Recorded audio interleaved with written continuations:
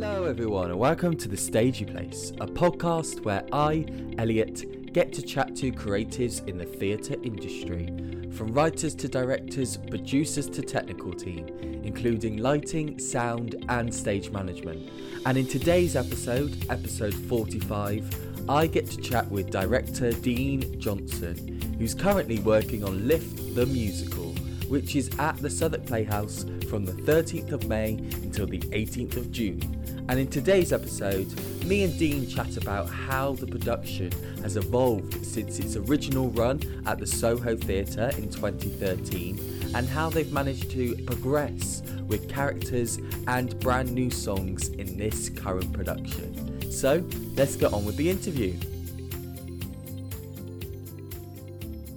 Hello Dean, welcome to The Stagey Place. How are you doing today? I'm not too bad. How are you today, Elliot? I'm very good, thanks. I was just saying that I've just had a day off. We're currently recording on a Sunday, and I'm glad that I've managed to get you on hopefully your day off as well. Yeah, well, we're right in the middle of rehearsals at the minute, and my head's constantly in the show, but it's nice to have a bit of time to step away. And just been sitting out in the garden 5 minutes ago trying to get some fresh air, because you never do when you're in rehearsals.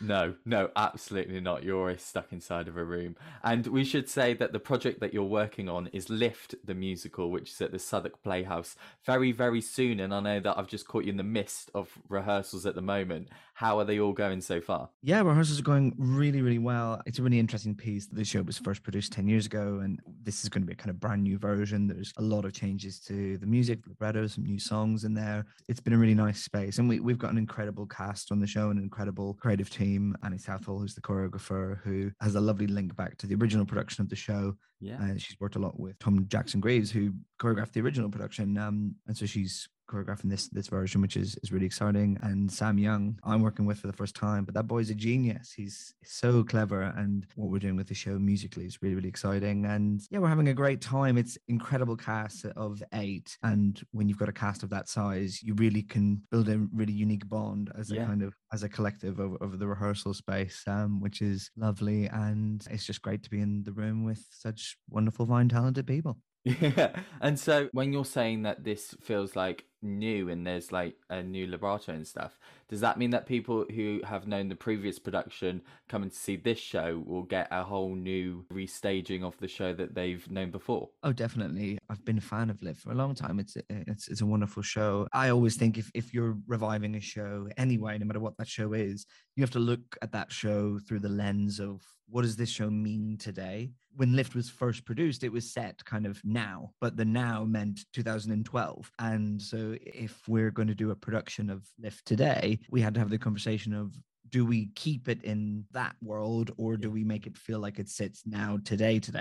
We knew that the answer had to be that we were going to bring that up to date. And Craig Adams, the composer and lyricist, and Ian Watson, the book writer, have been really brilliant in coming on board with that vision of bringing the show right up to date and some contemporary twists on it. And while we've been making those adjustments to kind of the tone, we've discovered a lot of things along the way in terms of how we make the show more accessible or finding more heart in certain moments. So it's been a really nice chance to just rediscover the show anyway. I guess for those guys, after 10 years, you get those bits of hindsight. We've been talking about this. It's like, oh yeah, about 5 years after I solved that moment, or that could have been that, and so you get some time to create a really new and exciting version of Lift. So anybody who knows the production, I think, will not be disappointed. All of the bits that I think they'll know and love will be there. But there's also lots of new and exciting moments that they might not be expecting, including how some characters kind of manifest themselves, which I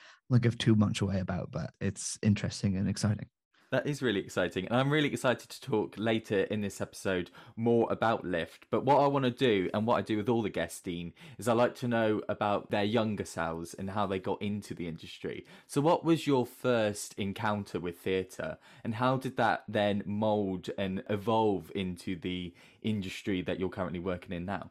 Yeah, me as a kid, I struggled initially at school, and I'm from Northern Ireland, just outside Belfast, and I had struggled initially with school with keeping focus and kind of ADHD level things that I just needed somewhere to channel my energy. And my parents tried a lot of different things to try and find a way that I could channel my energy. And theater saved me in that way, because once I discovered what theater could be, or what those stories could be, it changed my perspective on life entirely. And all of a sudden, I started to thrive in school and thrive in social friendships that I just had really struggled with before. And so it really gave me a lease of life as a kid. And that's why I always recommend parents try it, get your kid to try it. Even if they hate it, it's fine, try it, because it might be the thing that unlocks so much about their brain and their potential. Yeah, I remember the first musical that I saw that made me think like, this is what I want to do, was the UK tour of Blood Brothers way back in the day. And I remember looking around me, a room full of people so moved, weeping at all of the heartbreaking things that Blood Brothers does to your soul.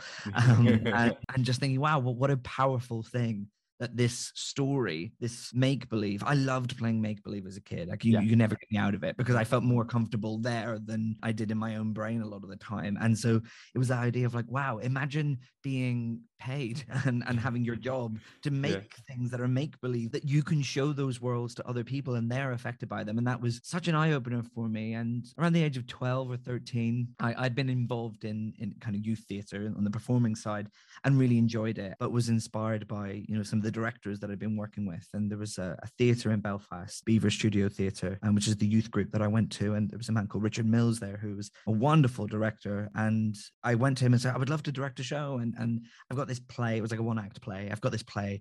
I really want to do it. And I would love to do it in the theatre if you'd let me. And there's only one problem. I'm 13 and I have no money and no contacts and I've never done anything before, but I would love your guidance and your help. And either by pure generosity or sheer madness, Richard very kindly said, okay, well, if that's what you want to do, here's the deal. I will give you all these resources, props, costumes, find your own cast, put the show together in your own time, bring it to the theater, and we'll see how it goes. And that was the first show I ever directed. It was terrible, right? Well, yeah.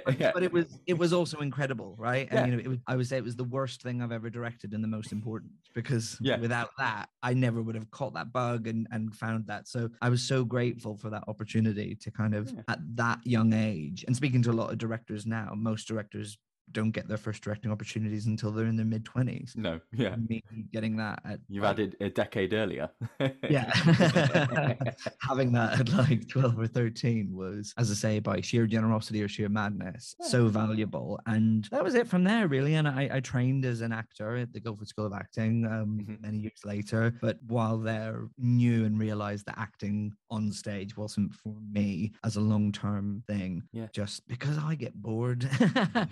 No, it's not like I get bored. I like the process of building shows. And I realized that all of my peers who I was training with got so much out of being on the stage there in the moment that I just didn't. My creative energy was so much more alive in the rehearsal room. And then that's why it's wonderful working with incredible actors who have that creative process, that rehearsal process. And I come into a rehearsal process often, the actors kind of arrive day one, kind of going, cool, share your vision, and then we'll try and help bring that to life, because I'll have been sitting with a show for months on end before we even get into day one of rehearsals. So it then becomes about that kind of handover process and working together to build a show we're all proud of. And then, the incredible cast that I have had the pleasure of working with throughout my career, and take that on further. And it's quite special, actually. It's a lovely job and a lovely process.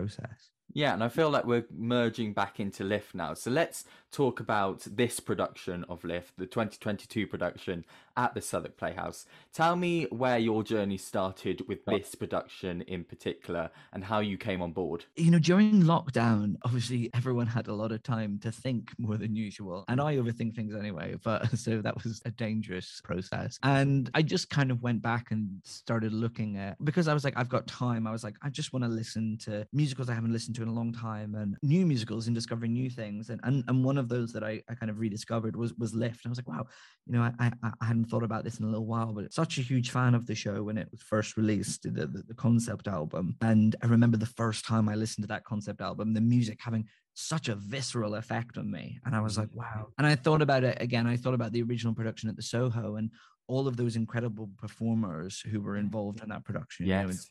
Cynthia Erivo, Julie Atherton, Yeah. George Maguire, Johnny Fiennes, Luke Kempner, all these incredible people who were involved in that production and the concept album. And you're like, wow, all of those people went on to have insane careers in all sorts of different paths, but what a wonderful kind of meeting point. And I thought it's a show that lends itself so brilliantly to that, because I guess that the nature of Lift is, to kind of give context of what it's about 8 strangers who meet in a lift, and then this one character, the busker, kind of imagines what their lives could be like, and it all links back to him. And so in an essence, every single actor on stage is playing the busker or a version of the busker. So then everyone's playing the lead role, and it then becomes this hugely ensemble based cast of just 8 people, which gives 8 people a real chance to put their stamp on their moment of the show.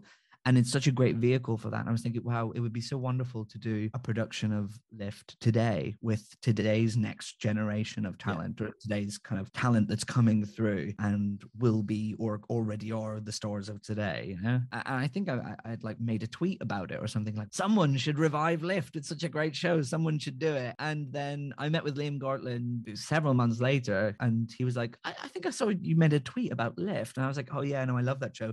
Someone would you do it? And he was like, well, I love it too. Shouldn't we do it? And I was like, no, you're totally right. We should. And got to thinking about what that production would be in an artistic sense today, and kind of going, beyond, because going, oh, it would be great to showcase talent isn't enough of a reason just to make a show. You've got to go, does this story make sense? Is it going to work? And so we got to thinking about that, and we went, yeah, let's do this. Let's make this happen. And then as a byproduct, then we have also put together a cast who are almost certainly the future of musical theatre in this country. Yeah, they're exceptional. I've got the leaflet here, actually. You've got some incredible upcoming performers and performers that we've seen already at the Southwark Playhouse as well. We've got people who are currently on stage at the Southwark Playhouse and who are now coming over to your show, onto Lift, which seems madness, but incredible. Oh, Jordan, they don't even need to unpack. No. They can stay in that dressing room. You think you could just leave your suitcase like in a cupboard somewhere on the crossover, so that they don't even have to unpack? They're just living there. And we're rehearsing currently in the rehearsal room at Southwark Playhouse. Amazing. So they're quite literally living there. And we've got Heba, who's a wonderful, wonderful actress and a brilliant brain. Kaylee McKnight, who I think has one of the best voices in the country at this stage.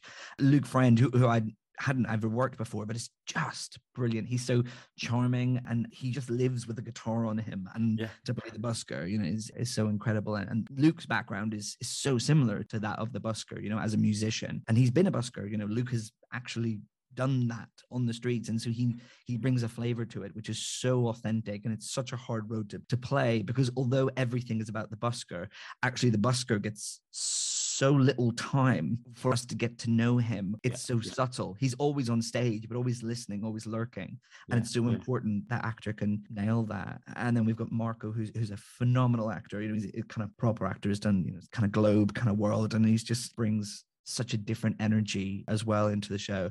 And then we've got people who are making their professional debuts, and Chrissy, Tamara, and Cameron, all of whom I know are going to go into very big things. I'm very, very confident of that. Yeah. So that rehearsal space must be really collaborative and really creative. So tell me a little bit about the rehearsal space and how you're directing this show. Because like we say, Lift is obviously set in a lift. It's quite confined. It's quite small. How do you then break that out to showcase these performers to their full potential? Yeah, that notion of scale is so important. I'm glad you've picked that up just as a first kind of thought. Scale is so important with Lift, this idea of kind of being boxed in a room, or that's the point of it. We've all been there. You kind of walk into a lift and the doors close and you're like, great, I am trapped in this room with all of these strangers for the next minute of my life. And anything could happen in that minute. And where scale becomes interesting as part of that conversation is the whole thing is in the busker's imagination, and obviously the confines of 4 walls in a lift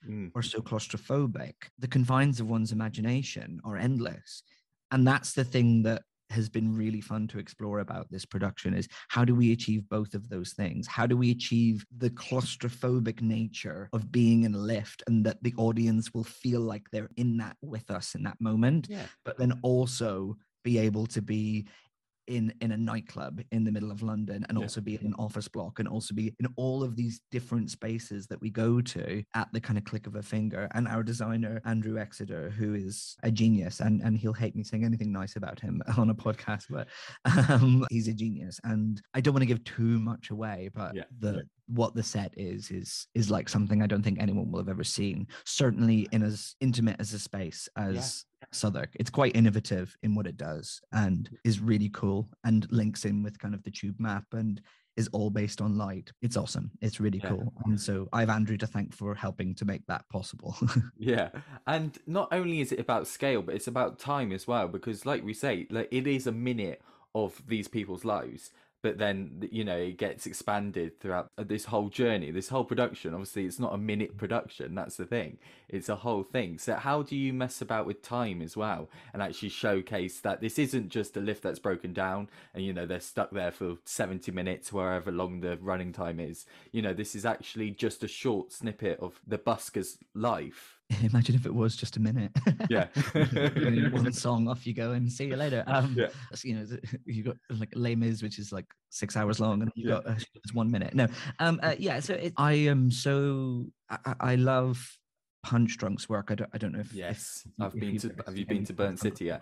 I have been to Burnt City already have been twice. I love Punch Drunk's work, and I love that kind of notion of looping narratives, and we had to find more clarity with that notion of time and this kind of idea of looping time and it only being a minute. And there's a kind of Punch Drunkness about how we achieve that, in terms of we get this kind of first idea of the minute, and then he's like, I need more time, and then he keeps going back over this again and again and again, until eventually he finds a resolution to the show is about grief, basically, you know, ultimately, and it's about how he can find a resolution to that grief. And without giving spoilers about how that happens, that's what the show is about. And essentially, he won't be able to break that loop until he finds a way to consolidate that grief and move on from a very traumatic breakup that he's had with his ex. Yeah, amazing. And so why should audiences come and watch this production of Lift? I think Lift is going to appeal to people who want their heart and their brain to be stimulated in equal measure. It's a show that makes you think. It's a show that really requires you to be present and engaged to really follow what's going on. But within that notion of being drawn into the story, then what happens is we open out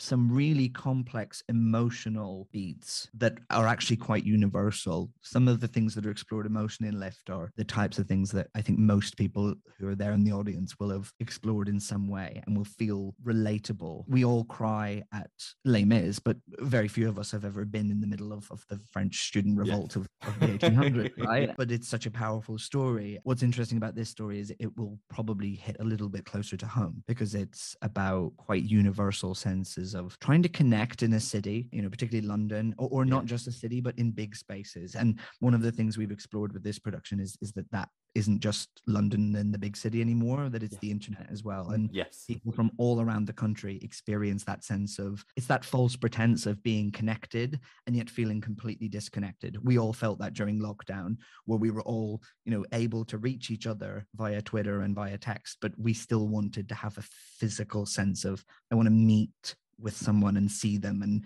have something tangible and real and not complicated. And that's what Lift is about. And it's about really explores the complexity of relationships. So I think come see it for that. Come see it to have your brain and your heart engaged in many ways. Come see it for the amazing cast, the incredible score, and just a really innovative visual design as well. And a story that feels all at once universal, but also deeply personal. That's what I think is unique about Lift, is that it achieves both of those things at once. And normally it will be one or the other.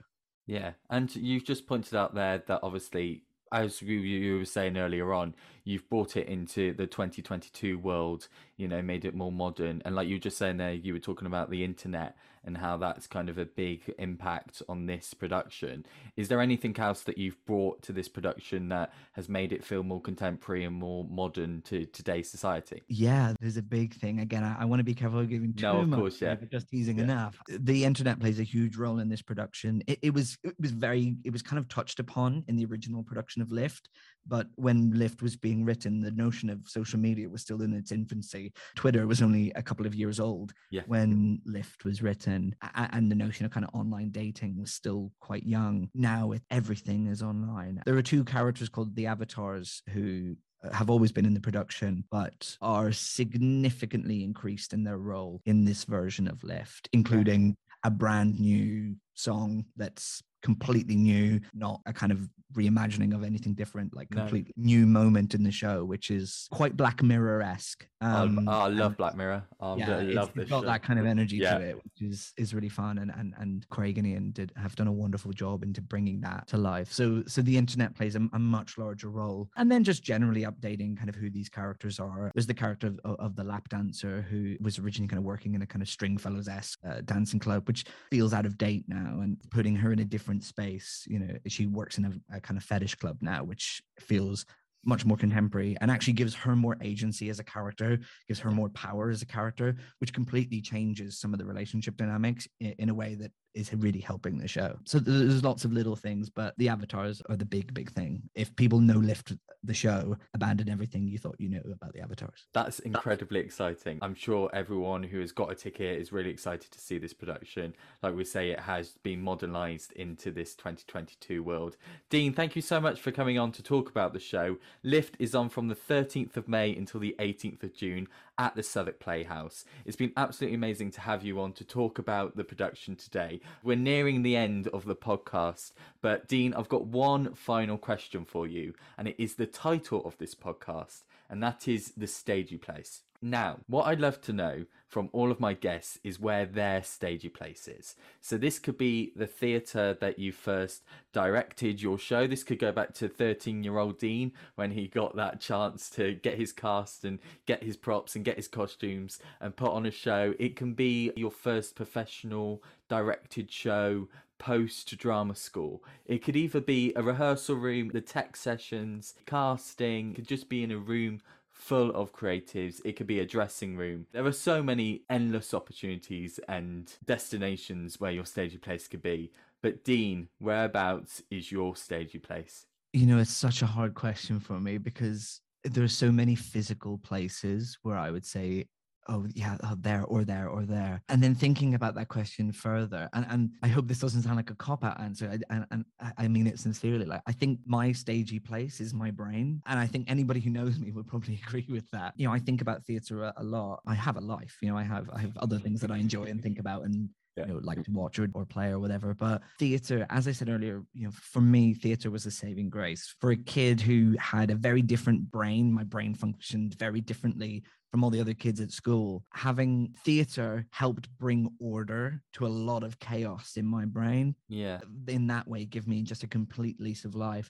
And that's carried on for the whole of my life. And something that I'm such an advocate for, just like being openly stagey. I think years ago, I really felt the pressure when I first started directing from other people who I worked with. You know, there was this kind of unwritten rule of, if you work in theatre, you have to kind of pretend not to like it. I can't do that. I love it. And I wouldn't do it if I didn't love it, because there's so much to it and it's hard, you know. It's the best job in the world, but it's not easy. And I'm a big advocate for, like, let's be openly stagey, let's love theatre, let's love it as a community. And so my first stagey place is my own brain, and equal to that is anywhere where I'm with other people who love theatre. Just anywhere where that might be is always special for me.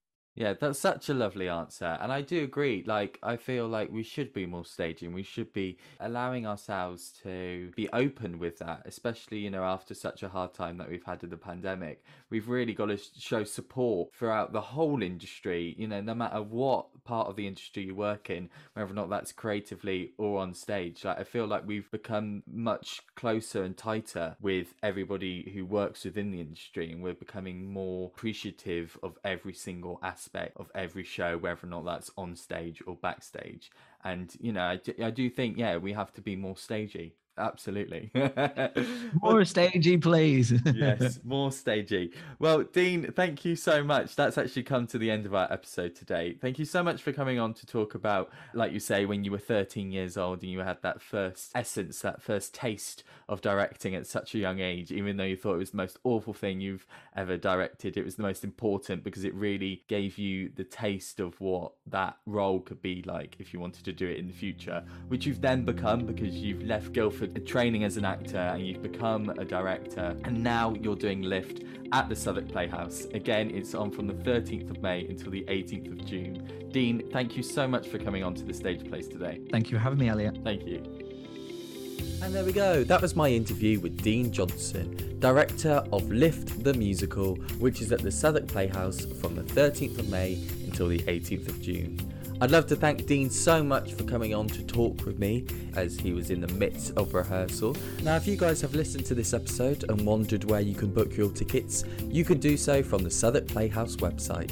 We'll have the link in our episode notes, so just check below in our description and click the link. So until our next instalment, my name's been Elliot. You've been listening to my interview with director Dean Johnson. I hope you're keeping well and staying stagey. Goodbye.